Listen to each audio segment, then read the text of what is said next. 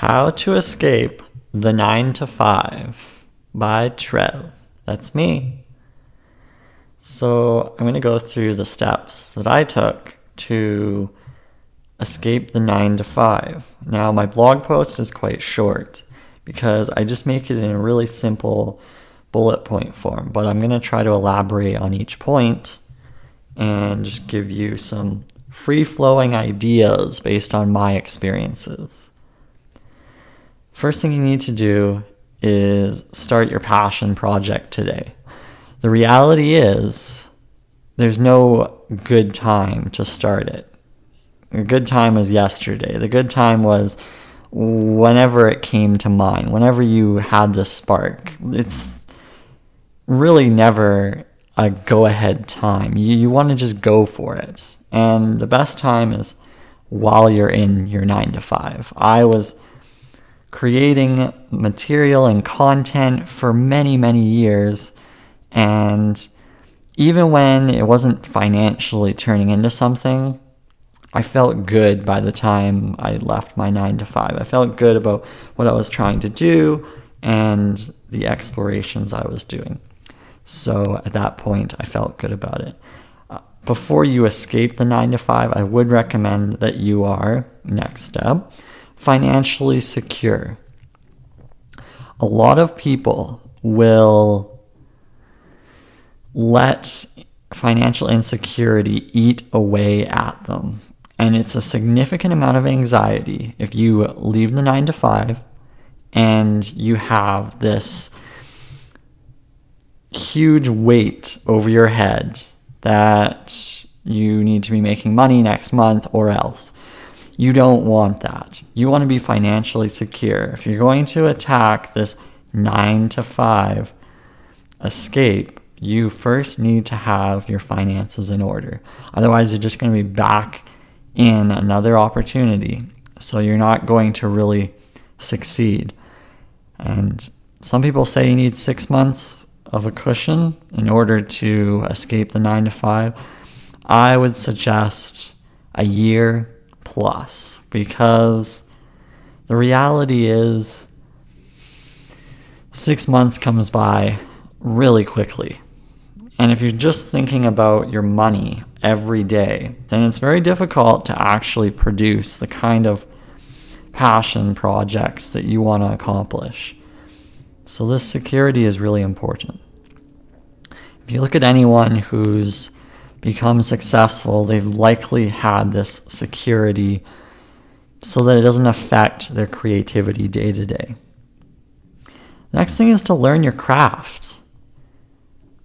The important thing is to choose this passion project and really master it.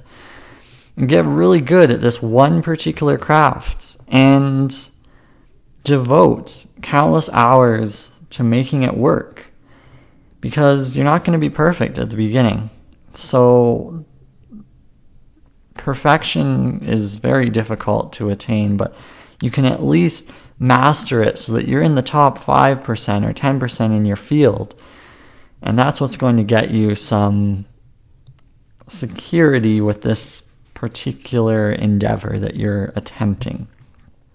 So really put the time in, the focus to master this craft. And don't get too unfocused. I always have a problem with unfocus. I like to do multiple things, but combined, I think it's a mastery of an overarching goal, a mastery of trying to build some sort of a business empire. So it's all wrapped up into one. And it's all wrapped up into my personal brand.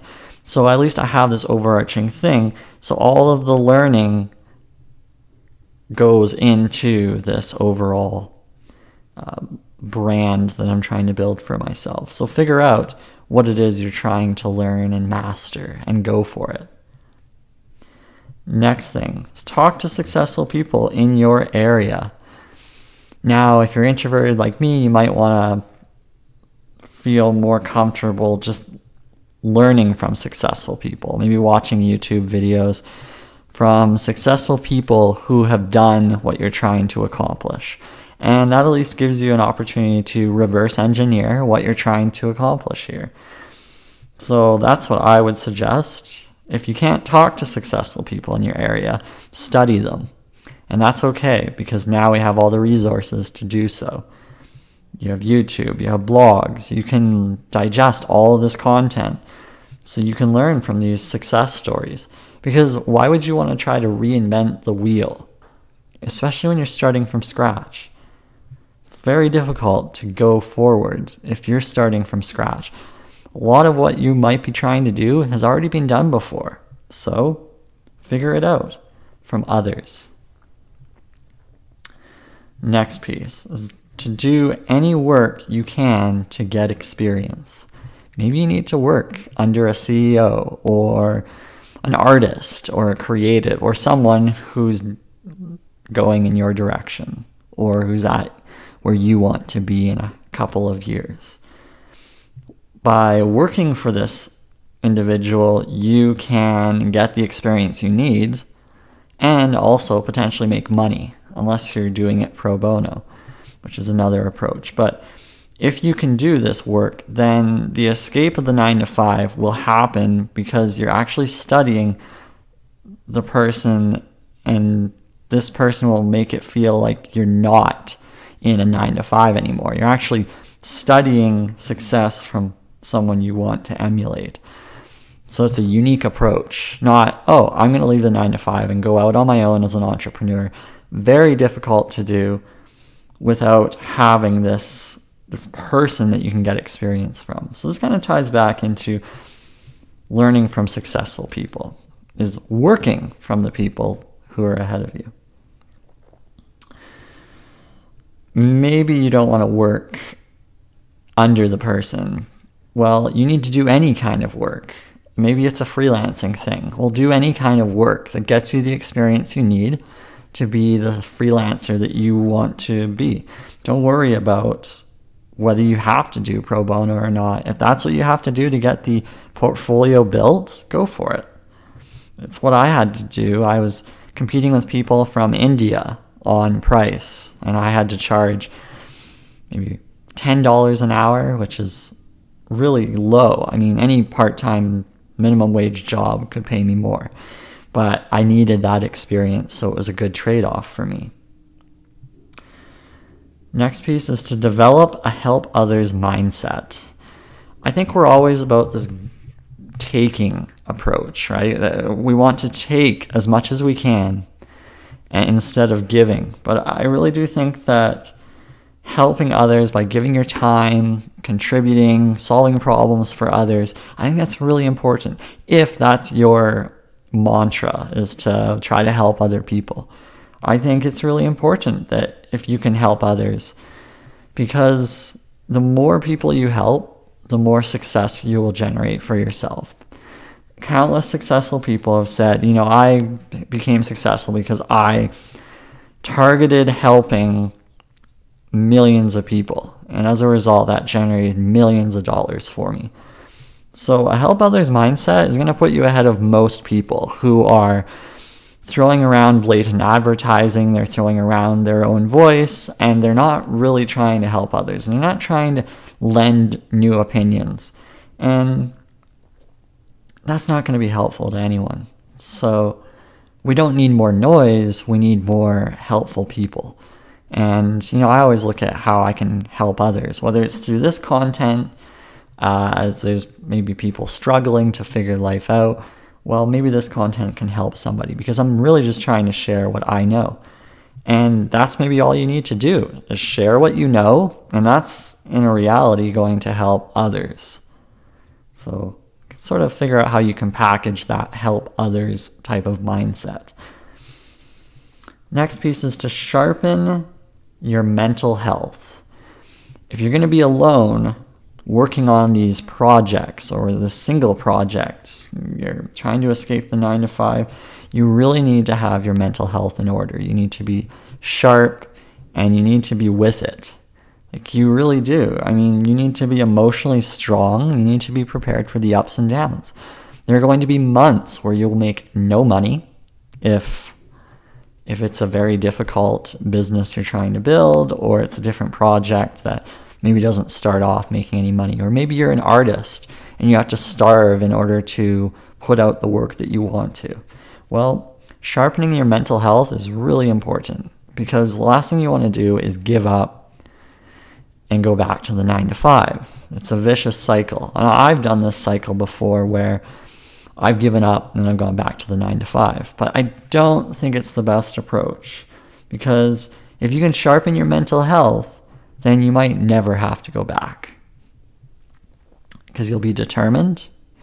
You will avoid the depressing moments. You will avoid the anxious moments. You will be able to handle those things if they do come up. And that's what you want to be able to do. The mental health is probably the one piece that I think a lot of entrepreneurs do not handle. They don't handle it. They don't know what to do. They're laying in bed and they're not really sure how to handle the demons. And that's a concern, because it's very difficult to progress and grow if you're busy dealing with your own thoughts. So think about how you can sharpen your mental health. There are a few ways. Taking care of your diet, exercising. Like for me, I have a lot of green smoothies every week. I exercise 5 to 6 times a week, maybe 7 or 8. I mean, sometimes I'll do 2 a days, just to take care of my mind. And also because I have like some junk food addictions. So by exercising and trying to fill my body with fruits, vegetables, nuts, some light meat like fish, I'm just feeling a lot better that way.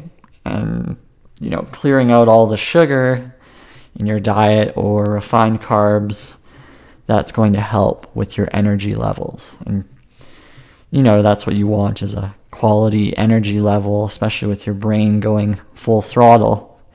And then if you're trying to build this during your 9 to 5, well, obviously you want your mental health sharp, so when you come home, you don't feel like you have to watch Netflix. The last piece is to ensure you have the energy for long work hours. So this goes back to what I said. Are you taking care of yourself? Are you getting enough sleep?